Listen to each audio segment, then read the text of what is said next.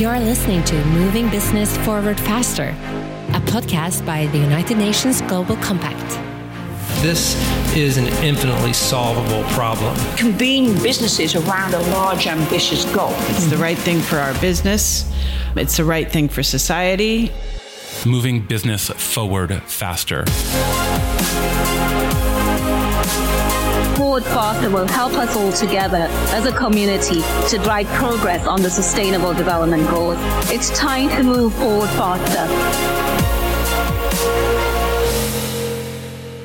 Hello, and welcome to the Moving Business Forward Faster podcast. I'm Claire Baumann with the UN Global Compact, Head of Sustainable Finance, and I'm excited to be here today with my distinguished guest. So my name is Mohsen Al-Rustom. I'm the Group CFO of Asyad Group. I'm very happy to be here and lovely to see you, Claire. Yes, it's lovely to see you and to listen. We're both taking a video, I think, and also doing our podcast. We're here at COP28 in Dubai, which is very close to, where you're from and where you're coming to us today. You've spent 15 years, as I understand, in Dubai, but you're from Oman. And I'd just love to hear a little bit more about you and the work that you're doing and why you're here today. Absolutely, yeah. So thanks again for having me here. So I did start my career very early in the UAE, in Dubai, with a logistic and ports management company. After 15 years of working abroad, I decided to go back to Oman. I joined Asyad Group. So a little bit on the group as well. Asyad is mainly owned by the Sovereign Wealth Fund of Oman Investment Authority, and it's within the cluster or the pillar of logistics. So it does everything to do with logistics within Oman and internationally out of Oman. We do shipping, all sorts of shipping, very diversified fleet of vessels, but we also have a dry docking facility within Oman, and then different sizes and services provided in terms of ports, free zones, logistic parks, and other integrated logistic services and freight forwarding activities. Oh, fabulous. And you were sharing with me that if we ordered a package here in Dubai from Amazon, that we could get it to Oman in just under 12 hours, it sounds like. Absolutely. So part of our business, of course, is the last mile delivery, which we have been rapidly developing in Oman. The whole mandate is basically to influence and have control of cargo aggregation and establishing Oman as a regional logistic hub. With that, we partner with a lot of the e-commerce providers. So Amazon, of course, is one example, which we've started rolling out that service this year in from Oman. But absolutely, we're very excited with that partnership. And I think next year and beyond that, we'll be able to do a lot more with them. Today, we serve them with the last mile delivery within Oman and our fulfillment center as well. Fabulous. And shipping is a particularly interesting, I'm so glad that we're here talking about this because it has almost an outsized influence on our climate. Can you tell us a little bit more about how you're thinking about decarbonization and shipping and what that looks like at the Asyad Group?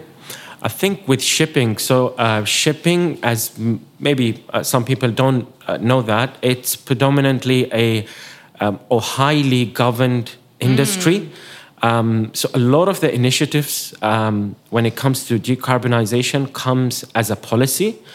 However, the policy can always unlock these voluntary initiatives as well.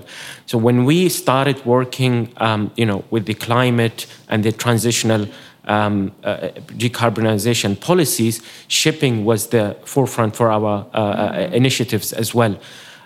Shipping, of course, contributes to a lot of the carbon emissions, and a lot of the initiatives we made. Whether it's the dual propulsion of the engines of our vessels or the steam with innovative ideas of steaming your vessels with other sustainable ways by wind or other sustainable fuels as well. I think all these initiatives kick-started with shipping, but then that all cascades down to the other industries as well. We have the freight forwarding, the ports, and also when we have a shipyard, which is one of the largest in the region. So it does shipbuilding, but also does ship repairs as well.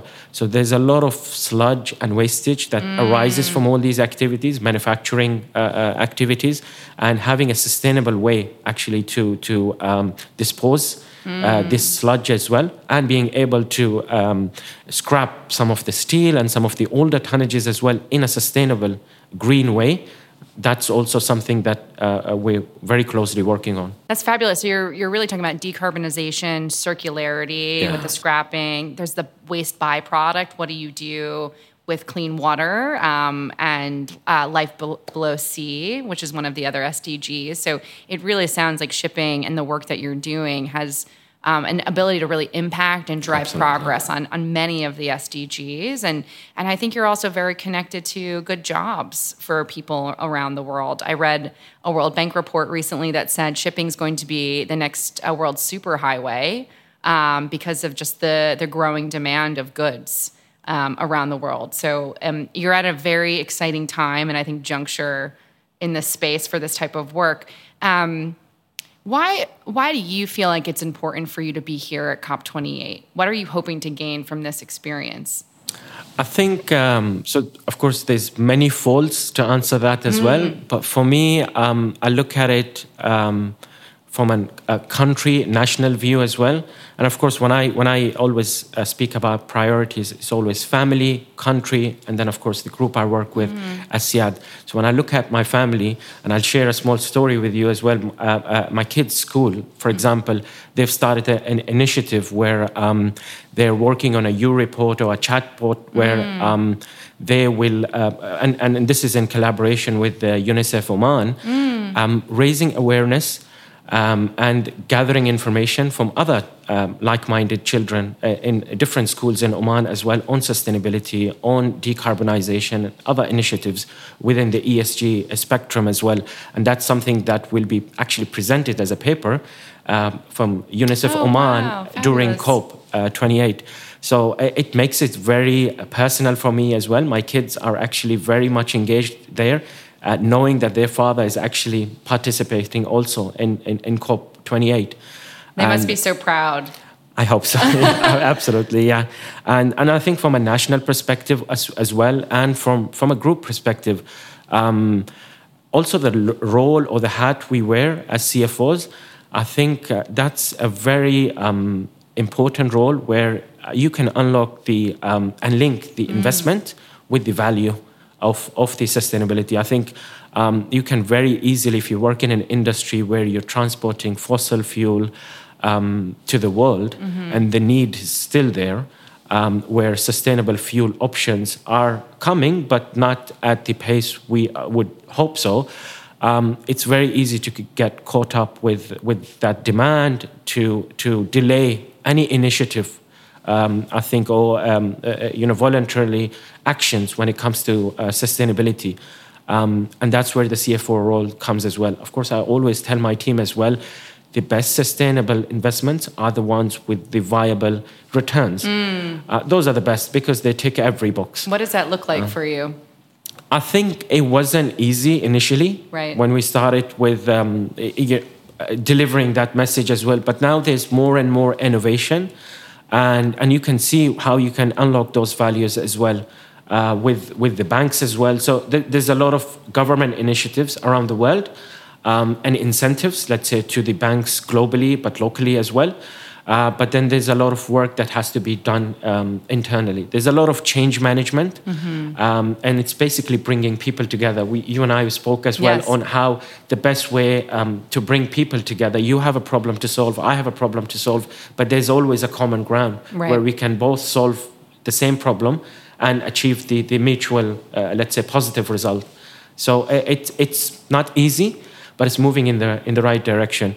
There's also a saying that I really like as well on change. So it always says, change is ugly in the beginning, messy in the middle, beautiful at the end. Oh, I love that. We need to put that in the caption for the social media on this. I think we passed the ugly part. So yes, maybe it was ugly. Maybe education was a big part of it. Maybe lack of investment, lack of, let's say, financial instrument that could back up any transition agenda. We're way ahead of that. We are somehow in a messy part. So, but the beautiful end part is something that we can see. The North Star is visible now. So I think that's the silver lining now. Yeah. And so you're very much a glass half full person to share. Do you see hope for the future? I think with people gathering here today in Dubai and looking ahead to 2024, are you filled with hope towards the work that we can do together? Absolutely. I think so. Different perspectives. You would have a perspective where, yes, we see the changes coming. We need to push for it. We need to make investment, innovation. You could have somehow the other or the flip side of the coin where, no, the demand for fossil fuel is still there. Maybe it's premature to talk about that. But that actual voice comes merely because of the viability or the cost associated with sustainable solutions. And I think those two will meet very soon. Before we are at a tipping point. And once those two meet, it doesn't matter what's the background when you adopt it, because everyone will then jump in. It's so much about making the economics work. It sounds like, there's aspiration, and that's why your role is so important, I think, in involving the CFO, because if we can make the economic model work for sustainability, and I think increase demand, create that demand signal, increase the innovation, and bring more people together so that you can learn more about the SDGs as a framework, as an example. It sounds like we can really kind of drive things forward. Absolutely. And I think from a country perspective as well. So cost is quite an important element as well. But it has been, what people forgot that or forget oftentimes is that it's similar case when it comes to the extraction or the production of or the mining business when it comes to fossil fuels or minerals as well.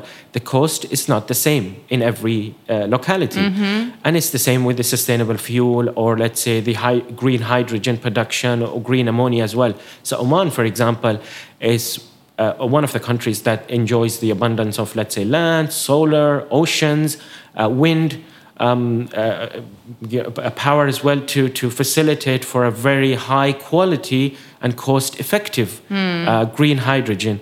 And you will always have those localities will then become major, let's say, exporters of this, let's say, sustainable fuel for the future coming forward.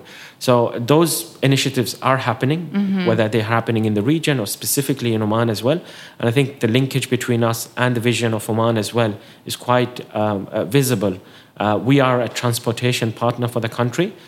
We transport today, yes, we do the transitional fuels or the fossil fuel, but we have the expertise when it comes to owning, managing, and operating these vessels. And as and when we have the technology and we have the let's say, green fuel, which can be transported to the world, similarly, we could support that with our vessels. That's wonderful. And I love just going back to what you said before about family, country, and then your business. We've heard a little bit about your family. Tell me more about your pride for your country. What does it look like? For those who've never had a chance to go to Muscat or to Oman before, what would they see and experience there? So Oman is a very beautiful country. You should definitely make It's on my list. Absolutely. It has to be. I'm going to jump on one of your ships from here, the ferries. Yes. Yeah. We'd love to have 4 hours from Dubai. 4 hours. Yeah. Or 1 hour flight. Yeah. So it's not too far. Yeah. Great. Absolutely. Yeah. So Oman is a very beautiful country, very strategically located. I think the access we have to the consumer markets in the India subcontinent, to East Africa as well, that gives us an advantage. Of course, predominantly a country reliant on gas and oil extraction, petrochemicals, but the country has an abundance of mining or minerals resources to support, let's say, the transition to the lithium batteries, the EV manufacturing as well. And as well as, of course, the oceans we have, the fisheries industries, the other food sector as well. And as I've mentioned on the green hydrogen production as well. So all the let's say, the diversification elements for the country. And of course, it's a beautiful country for tourism. Absolutely. I've seen photos. It looks beautiful. And I think whether it's green energy, whether it's mining, whether it's tourism. It all goes back to the logistic of how you actually do all these businesses, or how you attract foreign direct investment into these industries. And being in a group that actually homes these in its free zones, logistic parks, these international investors, but also has the other logistic services, the shipping arm, the dry docking, the ports as well, facilitates the whole supply chain value creation within the country and for the region. I think that gives you a lot of sense of pride. And it gives you a sense of purpose as well. Not only your linkage, so that's the second, the country behind the family. It basically links the group or your work in Asyad with the country. You're doing something which is very important for the country, actually. And it's not simply a P&L or a profitability or numbers game. It's more of a value game as well. I remember mentioning before as well that people used to say CFO is a Chief Future Officer, but I think and some people thought, that's a new term. I think that's outdated. I think CFO is a CVO now, a Chief Value Officer. I love that. And I think that's the value creation. It's not really, let's say, restricted to a CFO or C-suite. It's actually, and I tell my team also, for us as finance, it's more of a value creation. It's not counting the beans and reporting that, because AI could do that. Right. Yeah. These days, yeah. So it's more of the analytical value, and even the analytical work. Actually, AI could do that. Right. Probably a better job than us humans in a few years, maybe or sooner. But it's the value that we create, and it's the sense of purpose of why we're doing that and how it's linked to the country's vision and where we want to reach. I love this. It is so clear in the way you speak about your country and the work that you're doing that you can feel that value creation, which is really inspiring for me to hear. That's, I think, the special thing about coming to COP28 and having these gatherings with people from all over the world, whether you're from the United Nations or from an NGO for the private sector. It's the spirit of collaboration, of a sense of purpose, and about bringing value back to humanity, to people and planet and positivity. So that's wonderful. It's very clear to me. I think before we end, I want to get a little bit into the technical side of the work as a CFO, so our listeners can understand what you think about on a day-to-day. How are you thinking about sustainability, about the Sustainable Development Goals? Do you use them in your taxonomy? How do you approach sustainable finance? Absolutely. We started very early. So right now we have a very comprehensive ESG framework. But even before that, every time we started, of course, competitiveness, viability of a project on its own merits has to be there. But then we have to also look at adding the sustainability or the green angle there as well. The green angle may not be always feasible when it comes to, let's say, a crude tanker. But we've, back in 2019, we've financed 2 dry bulk vessels which carry minerals with sustainability linked or UN sustainability goals linked financing. We've post that, we've done a financing in our dry docking facility as well for the compound, for the staff, for the employees, the blue collars as well, where also it was attached with sustainability. So whenever we make a debt plan for us for the year, but also for the 5-year plan, we look at each and every one of those financing. So initially when we started, it was which one we can have a sustainable angle there. Of course, as I mentioned, competitiveness is a key as well. And we worked very closely with the banks. And for us, it's more of a journey. And while we started very early, the local banks in Oman probably were lacking that knowledge. But again, we look at it from a purposeful, a nationwide mission as well. So let's not only propel the economy of Oman when it comes to the company or our shareholders, but also our lenders, our investors within Oman as well. So you're propelling their knowledge as well. And I think now, if you look at our debt plan or our investments for the next 5 years, I can tell you each and every one of them would have, having a robust ESG framework, of course, each and every one of these investments will have a green or a sustainability angle for the funding as well. So for us, we don't want to be an occasional, let's say, sustainability or green financing company. We want to be a green issuer. So it's really putting sustainability first. It's not an afterthought, but it's really starting with that kind of green mindset at the very beginning. And it sounds also like connecting the green to also the people at the same time. So the S in ESG, and then the governance as well. So you've just kind of laid out for us all of those pieces in a really nice way. I really appreciate your time today. It's been fascinating to learn more about Oman. I was able to have my first oyster from the region last night, and I found out that it is probably from Omani waters. So I'm glad to have my own piece of Oman with me now. It was delicious. Had a really nice brine to it. But thank you very much. Is there anything else you want to add before we close? A message to our listeners about, how they can get involved in sustainable finance? How would they start? I think it's a mission that not only we oftentimes say governments, and yes, legislations, governments will play a key role when it comes to innovation, when it comes to change as well. But I think we're at the end, whether it's government, whether it's corporates or NGOs or banks, we're individuals, we're humans, and each and every one of us has to think of this and think of their, let's say, families as well, or the future generations as well. We're trying to make the world a better place for us and for our next generation to live more greener. So I think it's a very important journey and